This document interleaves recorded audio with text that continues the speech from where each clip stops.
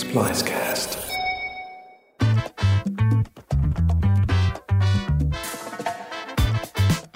Hello, dear listeners.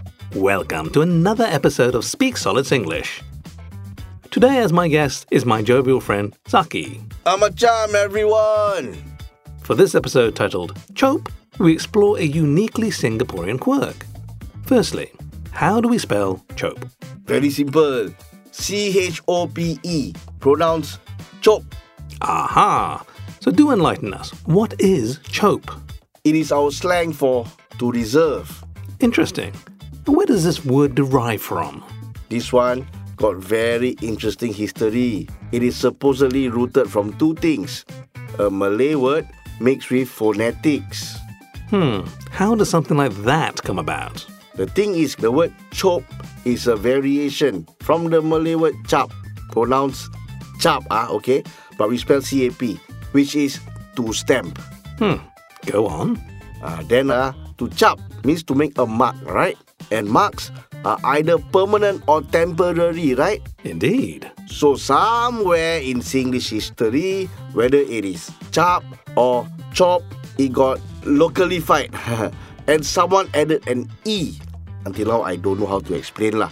But Singaporeans somehow will understand if random letters or sounds are added to actual words, which then becomes Singlish. Well, that's one heck of a theory, sir. This became Chope? Yeah, then power kan. Like that also can.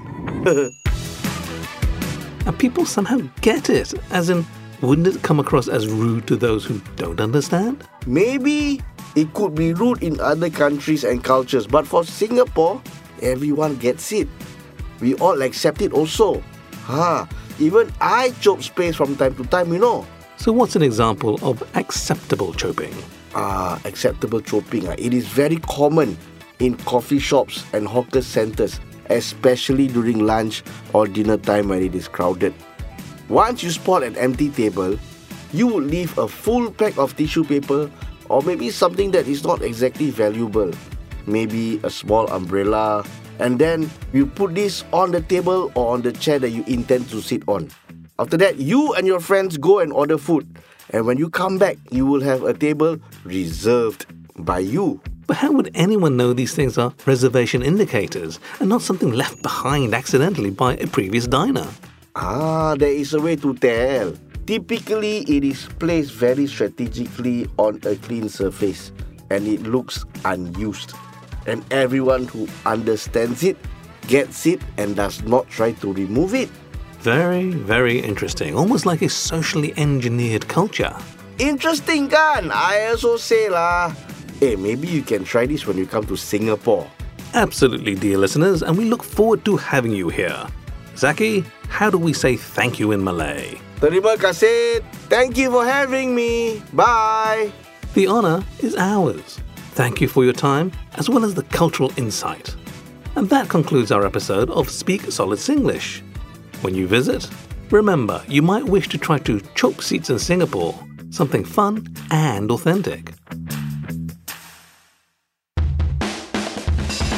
Thanks for listening to Speak Solid Singlish, a special mini-series from the Here Here podcast. My Singlish guest was Shaiful Rizan, who also wrote this episode. Check out the show notes for more information or visit our website, herehere.show. Catch you on the next ep.